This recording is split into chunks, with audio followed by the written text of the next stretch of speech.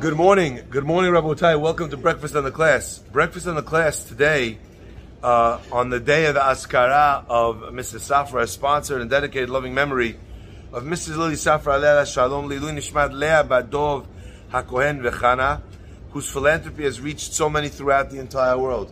On today, the day of her Askara, we remember, we are grateful, and as well, we attempt as much as we can to do as many mitzvot and ma'asim tovim, as much Torah as we can, to be able to be Ilui Nishmata for all the tremendous chesed that she did throughout the world, to her together with her husband, Edmund Safra Alav Shalom.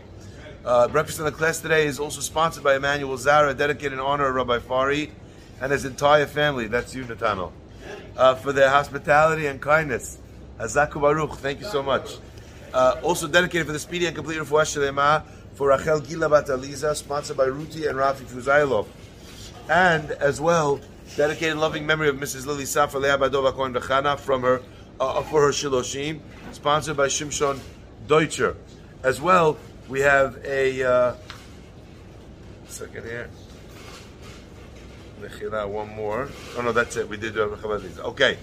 My friends, I'd like to, if I can, share with you a very interesting idea from our parasha. The Torah tells us, Hishameh lecha, be careful, be very careful. Thank you so much. Be very careful. I got them all. Pen tishkach, maybe you will forget the words of the Torah. Maybe you'll forget what you saw on Mount Sinai, etc., etc. Maybe you will forget very important things, like who sponsored the cold brew, which was David Iash. It was sponsored in honor of you and the substantial good that you do each and every day. So there's an amazing concept here. We're being warned not to forget, and in fact, the Gemara says that the result of forgetting Torah actually brings a tremendous punishment. And we don't need to get involved in the punishments of a person that forgets Torah, but especially back then, when you were not writing Torah down. Again, just think about what this means. If you forgot something from the oral Torah that was handed down to you from your father, and your father to him, and his father to him, it meant that whatever you forgot was forgotten for the Jewish people forever. It wasn't handed down to the next generation. So therefore, the pasuk even says, if a person forgets from his Torah, areze mitchayev ma'aleh alav hakatuv, Torah considers it ki'ilu mitchayev benafsho, as if he should pay for that with his life. So the Torah places a premium on remembering the words of Torah. And Rabotai, there is only one way to remember Torah. There's only one way to be careful that the Torah's ways are not forgotten and the Torah's wisdom is not lost. And that is to review and review and review and review. To constantly be in a state of learning. A person should always ask themselves, each and every day, what did I learn today that I did not know until today? Baruch atah Adonai, Eloheinu melech haolam, she'akol nהיה baro. Amen. If you did not learn something new today, don't go to bed. Open up a Sidur, a Chumash, open up a Gemara, open up a Yalkut Yosef, learn a Halakha, go online, go to halachamoment.com. You'll be able to learn a Halakha written by my son-in-law Nathaniel, very beautifully and very clearly. You'll learn something new. A person should never be in a state of stasis. A person should always be in a state of growth. There was a man who one time came to the house of the Chazon Ish. But when did he come to the rabbi's house? He didn't come on a random Tuesday or Wednesday. He waited until Motza'eh Yom Kippur. Everyone's at home. They're breaking their fast. He figures, you know what? There probably won't be anyone in the rabbi's house. The rabbi will probably be tired. He's not going to be sitting and learning. He's probably going to be sitting at the table. Maybe he'll be able to chat. We'll have a schmooze. You know, maybe I'll learn something that you wouldn't normally learn from the Chazon Ish on a regular, any given Tuesday, like they say. He goes to the rabbi's house. The rabbi has just finished breaking his fast. He's sitting at the table. They let him in. He sits down at the rabbi's table.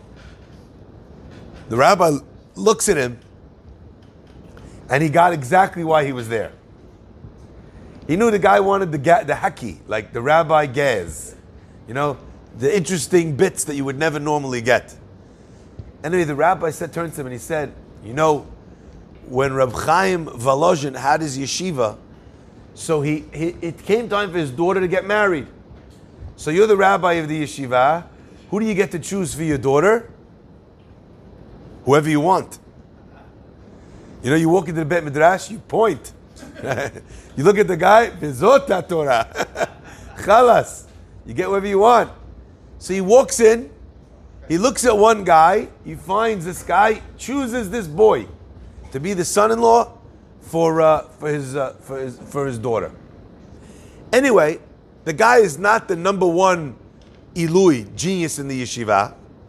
He's not the number one, whatever. He's not, doesn't seem to be extraordinarily gifted, doesn't seem to be, from a wealthy family, doesn't come from a, from a Shem Miyuchas, from, a great line of Talmidei Chachamim. What a regular boy. And the rabbi knew that there were those in the family that felt that he could have done better. This is who you marry your daughter to. Could have done better. The guy's not such a great guy. He's not this, he's not that. At the end of the day, everything is from God. End of the day, every shidduch is from God. And you could try and do your best and do your homework and this and that. End of the day, whoever HaKadosh Baruch Hu wants to marry your child is going to wind up marrying your child. You can do your best, but it comes from God. The Chazon Idi, Reb Chaim waits until Yom Kippur is over. Everyone in the synagogue comes to say, Tzkushin and Rabot to the rabbi, right? They're all going out one by one. The family members come to the rabbi and they say, Tzkushin Rabot. He says, hang back, I want to show you something. Wait a minute. Everyone leaves, they go home. The rabbi says, come. He takes the family members. He walks down the hall from the Bet Midrash, and there's a little library room, side room off of the library. And he cracks the door open a little bit, and he pulls them over, and he sees everyone's gone, everyone ran to eat, and he points, and he sees, look, inside, already over his Gemara, is who? The son-in-law. He tells him to wait by the door. He opens the door, he says, Beni, my son. He says, why don't you go eat something? Before you're already sitting and learning, why don't you go eat something? You just fasted for 25 hours. And the boy says, I had already something. Yani, he already had something, and he's back in the Beit Midrash learning. He says, oh, you already ate? Okay. Tavo alav beracha. He closes the door, lets him continue learning. He looks at the family members, he says, that's why I chose him. Who does this no-name guy, not the top guy, who does he become? He eventually becomes, through his hard work, he becomes the Netziv, Rav Naftali Tzvi Yehuda Berlin, who ultimately, what does he do for a living? He doesn't become a garbage man, doesn't go become a lawyer. He takes over the yeshiva of Rav Chaim Volozhin, becomes the next in the line of that family. My friends, there's no substitute for hatmada. Hatmada means consistency, being there, studying, learning, more. A person could sit there and learn for 15 hours in one day. That's not the same as learning 2 hours a day for a week. It's not the same. It illustrates, it's a tremendous amount of hours, but then you're then departing from that Torah and then having to come back to it. When a person leaves the Torah, it takes time to get back in. Im ta'azveni yom, if you leave me for a day, God says, yomayim azveka, I will leave you for 2. So there's a period of time that when you leave Torah study, you disconnect from its values.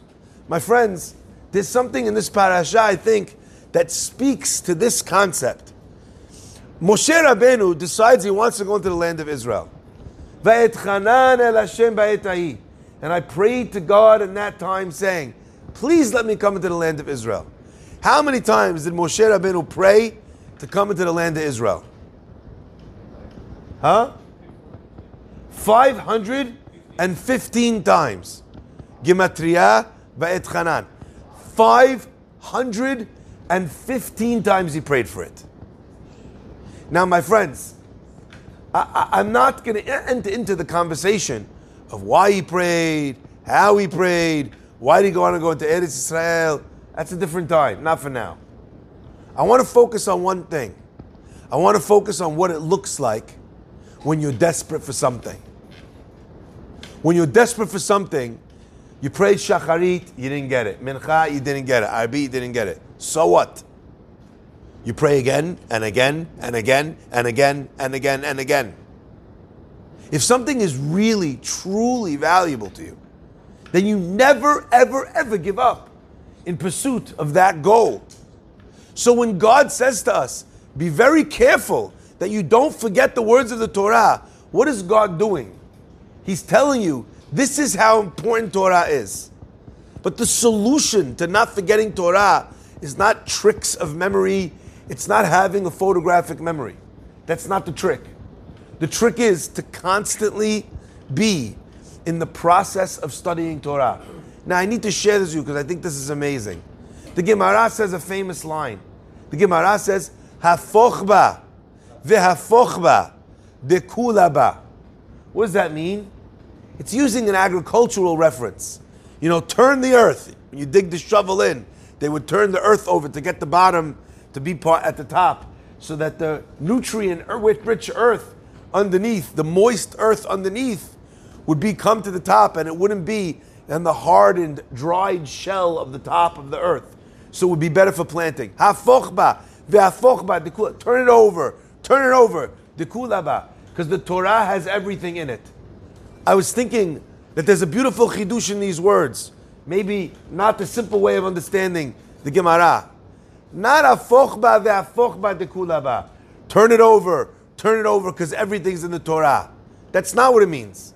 It means turn it over, dekulaba, because everything is in turning it over.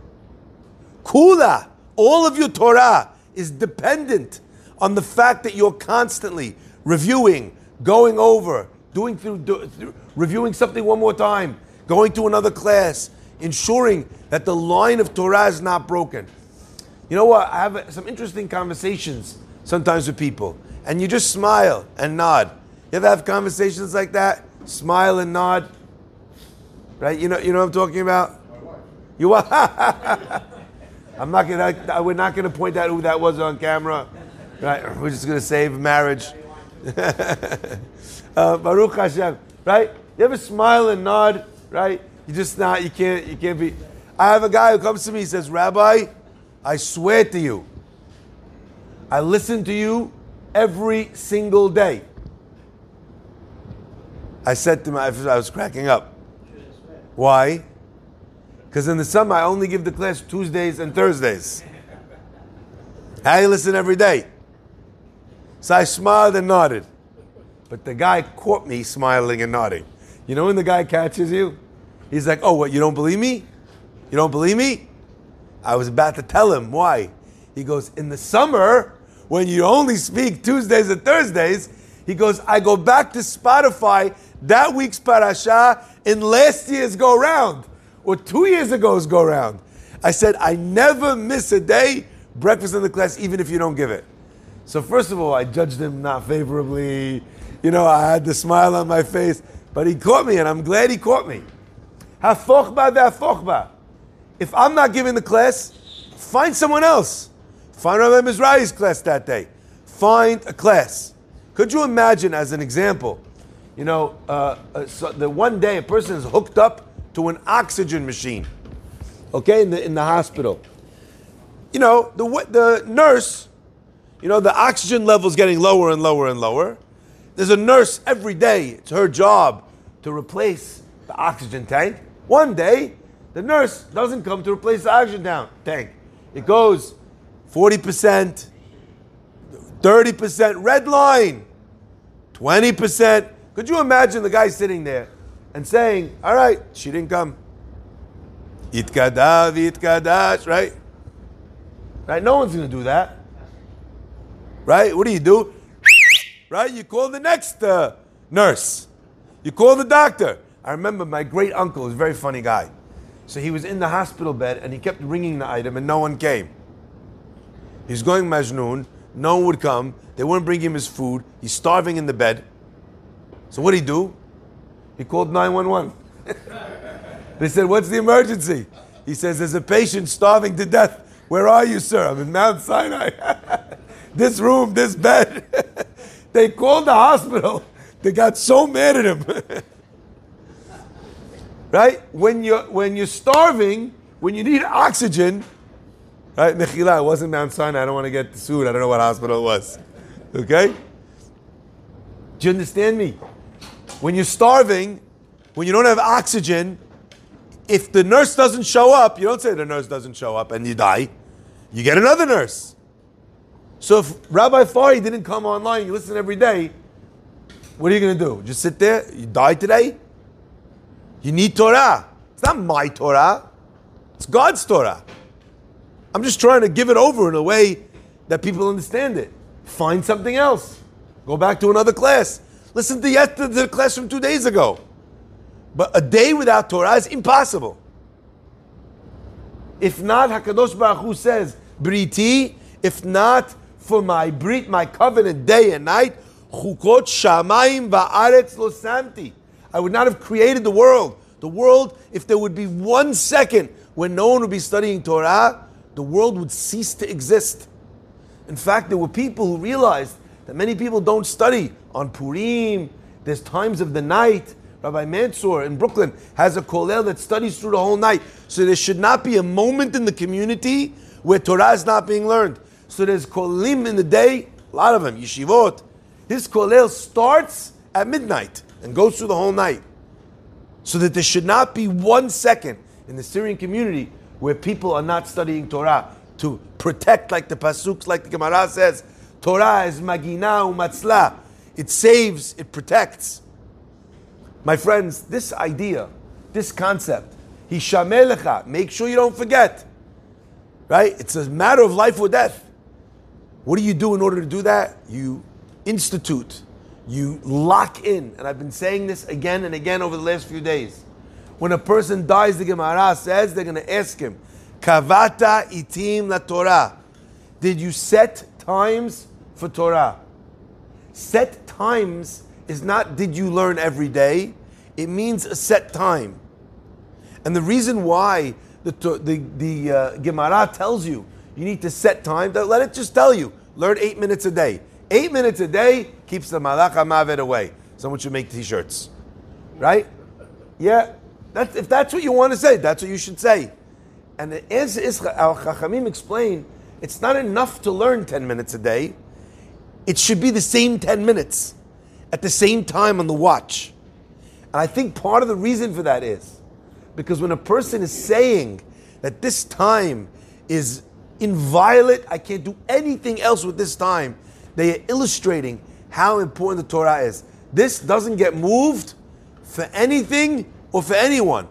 And if you want to make sure that that doesn't interrupt a business meeting, so choose a time when you're never going to get a business call.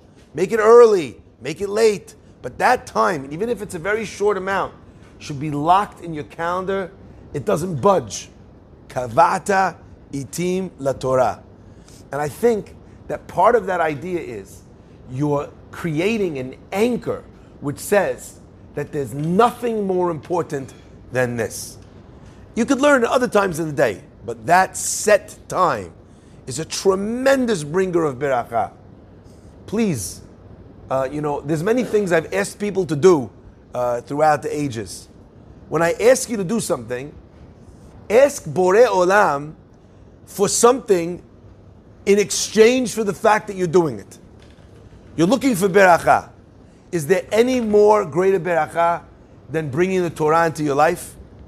Our rabbis tell us that when a person studies Torah, HaKadosh Baruch Hu himself comes down to you and studies the words of Torah along with you. Could you imagine a better chavruta than God himself? It's a Mishnah in Pirkei Avot. Even if you sit and study Torah by yourself, God himself comes and studies Torah with you. I want to share something with you. All right? I'll share something with you. You have people who are trying to fundraise for a yeshiva. You have a guy who's trying to fundraise to build a Bet Chabad. They'll do anything to spend time with a wealthy donor. They'll put up a mezuzot, they'll come bring you challah, they'll do whatever it takes. You know why? Because they know that when you're with someone and someone is there with you, even if you're there to put up a mezuzah or a challah, and the guy asks you, how's it going in the yeshiva, you have now an opening to ask for something. So if you make sure you got the audience, the most important thing is getting the audience. And that's how you can actually turn that audience into a situation where the yeshiva, the hospital, the orphanage could get the tzedakah that it needs. So people who are good fundraisers, they're incredible at creating opportunities to sit with people of means. But there is no one who is a greater being of means than HaKadosh Baruch Hu. Ki li ha'kesef ve'li ha'zahav. You want an audience with God? Mishnah and Avot tells you how. Sit down, open a book. You sat down, you started to learn, Borei Olam's right there with you. Now that he's there with you, and you finished learning, don't interrupt your learning to give you a request. Then you belittled your learning. But after the learning, or before the learning, say that this kriyat, this learning, this limud Torah, HaKadosh Baruch Hu, I need help with something. I need help with this. I need help with that.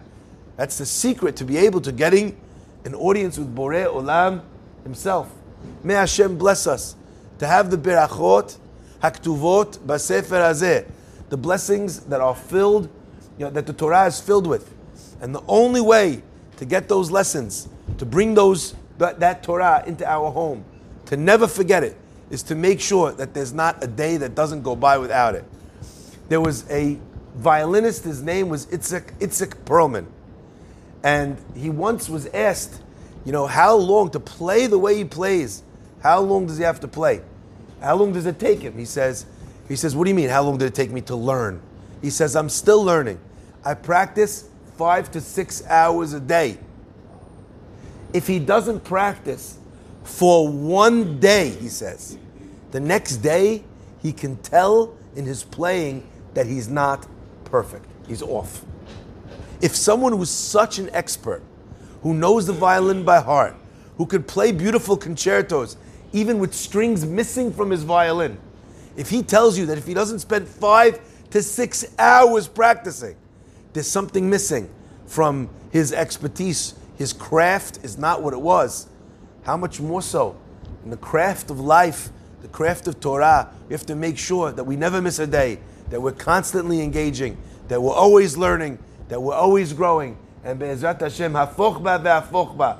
If we constantly are engaged in it, kula ba, everything that you could ever want is in the process of consistency in Torah learning. Baruch Adonai le'olam. Amen ve'amen.